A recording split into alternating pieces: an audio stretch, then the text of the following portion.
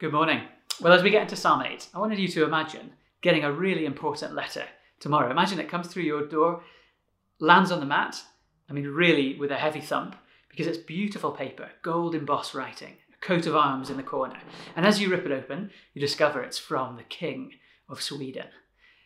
And he's been doing some digging, Ancestry.com or something in his spare time, and he's discovered that you have royal blood. Not just that, but you're a prince, a princess, and not just any old prince or princess. You are the heir to the throne. Maybe you've been expecting a letter like that, and maybe you've sort of always suspected that you had royal blood. The way you drink your tea with your finger out like this, or you have good taste in chandeliers, or something like that. I don't know. Maybe you've been suspecting it, but even if you have, it would change your life, wouldn't it? A letter like that.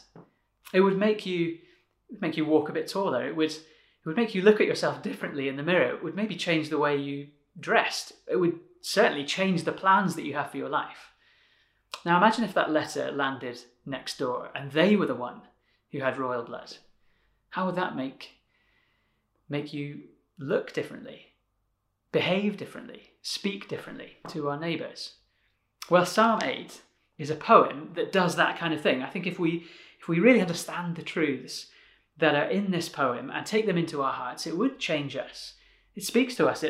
It would open our eyes to see who we really are, who God really is, what the world is really like, and how we can play a part in it. See, this is a psalm that builds a bit on last week. If you were listening to that Psalm 1, the picture of those who've committed themselves to God, those who are devoted to him, to living in his reality like trees planted by deep water that bear fruit for all people around them. And so today we're sort of unpacking a little part of that. What does it mean to be somebody planted deep into God, deeply connected to him, having life woven into his life? Well, it would look like seeing everything differently. It would look like understanding who you really are, understanding him better, and it would change the way that you live. So let's have a look at how Psalm 8 opens our eyes to see different things. The first thing we see is this. Psalm 8 opens our eyes to see God.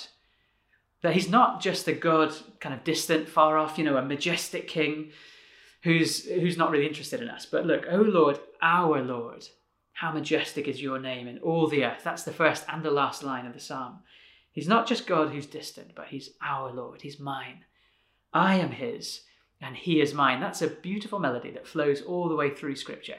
From Adam and Eve right in the beginning, walking in the cool of the day in the evening with God, seeing him face to face and just talking with him in beauty, in complete joy. All the way to the end, we get to be with him and he with us. He is mine and I am his. And if you're a Christian, if your life is knitted into his, then that's what you can say. This is your God. And so it opens your eyes to see him in everything. To see him in the big things and the smallest things of life. Look at that in verse 1 and 2. You have set your glory above the heavens, and from the lips of children and infants you've ordained praise. So the vast expanse of heaven, of the skies and space, declares God's glory. And the tiniest, most pathetic, most needy things in the world whisper and sing of his glory as well. We're not very good at going out and enjoying the night sky. At least I'm not. I'm usually distracted. And kind of the songs of the night sky become a bit of a whisper as we get distracted and go inside and just watch our blue screens instead. So why don't we go outside when it's the next clear night that we have, and you'll see God's glory painted across the skies. Or just look at a tiny baby. From the biggest things. Every religion has an idea of God being big and powerful, but I think it's unique in Christianity that God is particularly seen and known when we're weak and when we feel small. In the times when all we can really see in life is a whisper. That, ironically, is sort of when he speaks the loudest. And so you see here the lips of children and infants. Those little babies who scream, and maybe we think of them as just kind of cute, cuddly things or inconveniences that stop us from living the life we really want. Well, no, Psalm 8 says, no, these little children are signposts that show us God, how he's woven us together in our mother's wombs, that speak of his glory, actually much more powerfully than all the other voices in the world. And there are a lot of other voices, aren't there? Things that distract us, that take our focus away from God, that turn our eyes away, maybe just in distraction because we're busy, or maybe it's the kids themselves that distract us from spending time with God and looking at him. And then there's those other much bigger distractions. I mean, kind of rebellious distractions where we hear voices that say, oh, there is no God. Don't worry yourself about him. Just take things into your own hands. That's I think what it's getting at when it talks about enemies and avengers, not superheroes. It's people who take things into their own hands and want to live their own way and betray God in the process, turn away from him. But even the calls, the cries of little babies are stronger than those voices. So let's pay attention to them. Next time you see a child, I mean, maybe you have them buzzing around your feet at the moment and distracting you from hearing this properly, but look at those children and don't just see distractions or cuteness. Look at those children and see God's hand, God's voice speaking to you of his greatness. See, it's in our weakness and our helplessness that God, I think, is most clearly heard. I wonder, have you experienced that over the last few months? Well, God speaks to us and opens our eyes to see him in the big things and the small things. And also, the second thing is this: he opens our eyes to see that he sees us. Did you see that? That's in verse 3. When I consider your heavens, the work of your fingers, the moon and the stars which you've set in place, what is man that you're mindful of him? The son of man that you care for him? We're specks in the universe, aren't we? We barely fill, a tiny little grain of sand portion of all the space that there is in the universe. We barely fill anything, and yet we fill God's mind. Does that blow your mind? That he thinks about us? The psalmist just can't get his head around that God would think of us. I mean, apparently if you walked 24 hours a day for 7 days a week, it would take you 9.5 years to get to the moon. Think about how tiny our planet is and the moon is in comparison to the whole of the universe. It's tiny, but it would take you 9.5 years to get there. Imagine how tiny we are in the whole grand scheme of things. We're puny and insignificant, and yet God sees us. And he doesn't just see us or pay attention to us, but he cares for us. That's an amazing thing. When I was in youth group, growing up in church, one of our youth leaders decided to prove a point and telephoned Buckingham Palace. They phoned the switchboard of Buckingham Palace and asked to speak to the Queen. And obviously they said, no, there's no chance of speaking to the Queen. So he phoned them again and did it day after day for quite a few days, until somebody from security came on the line and said, if you call us back again, you'll be in serious trouble, something along those lines. And he didn't call them again, but he was trying to prove a point that as nice as the Queen might be, if you met her on a rope line somewhere, she would, I'm sure, be quite attentive and listen to you and be very polite, but that's nothing compared to the fact that God, the God of the universe, sees us and knows us personally and cares for us, that you can come and speak to him whenever you like in prayer. We'll do that in a minute. But God cares for us, sees us, loves us, knows us. Why? Why would he do that? Well, because he made us. Because we're stamped, we're crafted with his image. He's woven us together in our mother's womb and given us a purpose in life. So, I mean, that's really comforting, isn't it? When you think about, when you feel that nobody really cares about you, God cares and sees you. When nobody understands you or knows what you're going through, God knows and God understands. Maybe you think about the government and it's passing over us and making all these rules that make my life just much more difficult. They don't seem to understand or to care about me. Well, God, the one who governs the whole universe, knows you and cares about you. That's a stunning and really encouraging thing. Doesn't matter who forgets you. God remembers you.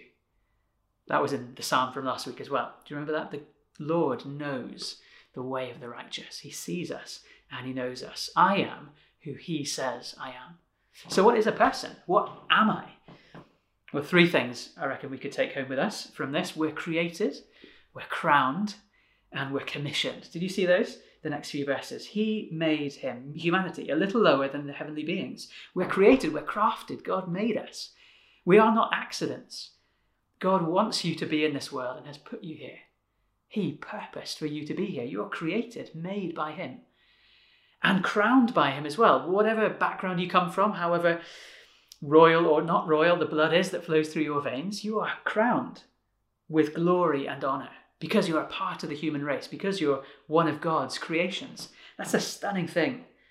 It means that you have incredible dignity, that there's real honour in being a person. That's where we get our idea of fairness, of all men being created equal, of justice, of needing to treat other people, whether they're rich or poor, whether they're whatever skin colour, whether they're from that country or this country, whether they're old or young, whoever you are, if you're part of the human race, you are crowned with glory and honour. You have an identity. You don't have to invent by yourself. You don't have to just discover it in your heart. No, you have an identity that God has given to you. He's made you and crowned you and then commissioned you. That makes us think all the way back to Adam and Eve, who were given this job in the garden, who found themselves in this beautiful garden in the midst of a huge world that was full of chaos and wild animals. And the garden was beautiful, but God gave them this job to go out of the garden and make the whole of the rest of the world a garden, to take that chaos and make it order. That's exactly what God had been doing, that he took chaos and brought it to order and made the world and a garden. And then he puts us into the world and gives us the same job. He says, go and take the raw materials of creation and rearrange them. Do something creative with them. Rearrange them for the good of other people. Go and love others. Go and do justice. Love mercy. Show kindness. Be fair. Be good. Bear fruit.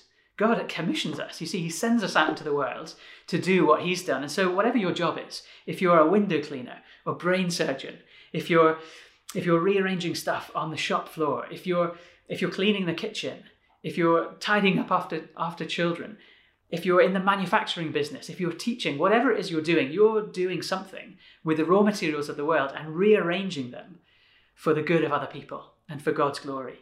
Or you're taking the chaos of a kitchen and you're making it ordered. And do you see that? That is royal work. It's not just an imaginary story that we're royalty. You're not just prince or princess of Sweden or wherever. You are royal in God's bloodline. You're part of his creation. And so he's given you dignity and honour. Do you see that? Whatever you've done, whoever you are valuable in his sight. He's given you purpose so that if you're breathing, he wants you here. He wants you to be here. And he's got work for you to do. So somebody's put it like this. There are no ordinary people. You have never talked to a mere mortal. It is immortals whom we joke with, work with, marry, snub, and exploit. There are no ordinary people. So you see, this is like the person next door receiving that letter as well. It's not just true of me, it's true of you and of every person in humanity. So we need to treat each other with kindness and care and love and do good to one another. And yet when we look at the world around us, it's not really like that, is it? There is a problem, isn't it? It's almost as we sing through this psalm, you can feel the discord of the world around us. And there's a hilarious video on YouTube. You could look it up. If you just Google Fox flute, you'll find the 20th century Fox music, from the beginning of films, which is all grand and epic, as you begin the movie. And then somebody starts playing a recorder over the top, attempting to play the same tune, but just failing miserably. It's hilarious. It's hilarious. Go and look it up. But I wonder if we sometimes feel, or I feel like reading through the psalm, that's what my life is, that this is a grand and beautiful psalm that paints an amazing picture of human life as it should be. And then you look at my life. And then you look at the world and you just think, oh, it's a mess. So you see, we don't just see God in this psalm. We don't just see that he sees us, but we see ourselves too. We see that we're made for glory and for greatness. We're made for a purpose, and yet we seem to have missed that. We seem to have walked away from that. We seem to be people who, rather than being good at making things and bearing fruit for the good of others, we're much better at breaking things and at hurting others. That we try and plant fruit trees and grow, metaphorically, and grow goodness in the world, and yet we always just end up with thorns. We always just end up breaking things and hurting other people. And so the world that we see around us isn't so much fruit and life and joy, it's more like thorns and blood and sour. It just doesn't taste good. It just doesn't really seem to fit with this. So what's going on? Because it's not just when I look out at the world, is it? But it's when I look at my own life that I see thorns. And in my own heart, I see I'm not just not in control of the world around me. I mean, COVID's proved that, hasn't it? You say that we're supposed to be rulers over the works of our hands, that everything's under our feet, that we're supposed to be like Adam and Eve around the world doing these wonderful things, but we're not. COVID's proven that. I look at my own heart and I can barely control what I do when I get angry, or what I say when I get angry. So this isn't quite true of me. So what do I do? There's a line in a great storybook called Prince Caspian where this huge, great lion called Aslan is talking to the children who are the main characters in the story. And he says this. He says, "You come of the Lord Adam and the Lady Eve, and that is both honour enough to raise the head of the poorest beggar and shame enough to bow the shoulders of the greatest emperor on earth." Something's gone wrong, hasn't it? We're glorious, and yet we're ruined. Like a castle, you could go and visit and have a great day out at this ruined castle, but it's just not what it should be. It should be full of warmth and light and life and banqueting and joy, but instead it's just moss and wreckage and rubble. Does the world ever feel like that to you? We really want it to be like this, but it just doesn't look like that. And we try so hard to make it so and fail so miserably so often. Well, the reason for that is because we've turned away from God. We've betrayed him. We've tried to live in our own way. We've tried to create our own meaning, to create our own ways of living. We've not lived mindful of God, but mindful of our own ways, our own desires. And so things have gone terribly wrong. So what can we do? And how could we ever sing this song and look forward to the world actually being like this? Well, the answer is that there is one person who's lived this out to the full. I mean, completely fully. There is one person who was made for a little while lower than the angels. There's one person who was crowned with glory and honour, who now has everything under his feet, and his name is Jesus. Jesus was the one who was created. Think of those 3 C's. For a little time, lower than the angels. I mean, he was before. He's always been God. From before the beginning, he made us, but then he stepped into this world and became a child, a little baby, and grew up like us. We're going to sing about that at Christmas, not too far away. Veiled in flesh, the Godhead see. You get to see Jesus. This is the last thing that we see in the passage. We see Jesus and we see him commissioned. He has a job to do. He has a job to come and bring beauty from chaos, to bring light from darkness, to bring life from death. And that's Jesus' job. And how does he do it? He does it by being crowned, but not with a golden crown, at least not yet. He came to be crowned with thorns, the thorns of the mess of this world. But literally too, he was crowned with thorns and then nailed to a cross and crucified and died, suffering all that we deserve for the mess of this world, taking all of our brokenness, all of our failures, all of our betrayal of God, all of our sins on his own shoulders. He took it all on himself and died with it and took it away. And then 3 days later, he rose to life and got a real crown and is now the king over absolutely everything. You see, this is a psalm which is not just about me and you and about what humans are supposed to be. It's a psalm about Jesus. He's the one that we see. We see God, our Lord, and then we see that that's Jesus walking among us, crowned with thorns to die for us, and then raised up in glory to be our king. So that if we're connected to him like that tree, if you're connected deeply into Jesus, he's not just an example for you to follow. He's not just another, stick to beat yourself with and say, oh, well, I try to be like Jesus, but I just can't quite pull it off. That's not what Jesus is about. No, Jesus has come to do this for us. So are you tired of just trying hard to be all you know you should be? Are you exhausted by life, especially in these last few months, just trying to live up to what you want to be? Are you exhausted? Well, Jesus opens his hands that have been scarred by this world and says, come to me, all who are weary and heavy laden, and I will give you rest. Are you haunted by failures in the past, by stuff that you've done that just hangs over you? Well, bring that to the Lord Jesus. Lay it at the foot of his cross and say, Lord, would you take this away? Would you deal with it so that I can be clean? Are you hurting because of stuff that other people have done to you? That they haven't treated you justly or fairly, that they haven't honoured you as you deserve? Well, bring that to Jesus and you'll find that he is caring. You'll find that he sees you, that he's mindful of you, that he is your Lord who knows you and loves you and cares for you. Are you longing for a better world? Well, then you need to come and know Jesus. Come and be connected into his kingdom. Come and leave behind your past and come to him. How do we do that? Well, we do all of that in prayer. Whatever you're feeling, however you are at the moment, we do all of that in prayer as we come to him and say, Lord Jesus, would you open my eyes to see you? Would you open my eyes to see myself? That I would see the glory of humanity, but also our sinfulness. And then would you help me see your cross? Would you help me see all that you've done to put it right? And would you make me a part of that? Let's pray as we close. Lord, we thank you so much that you do open our eyes. We thank you that you are our Lord. And we pray that you would help us to come to you, Lord, and to leave behind our old lives, to leave behind our part, the part that we played in the betrayal and wreckage of the world. Lord, we are sorry for that and ask that you would make us new, that you would come into our hearts, connect us deeply to you, open our eyes to see the Lord Jesus, to see ourselves and to see the future, that hope that we have. And Lord, would you give us the strength and the help that we need to walk with you from this day forward until we reach our home, we pray. Amen.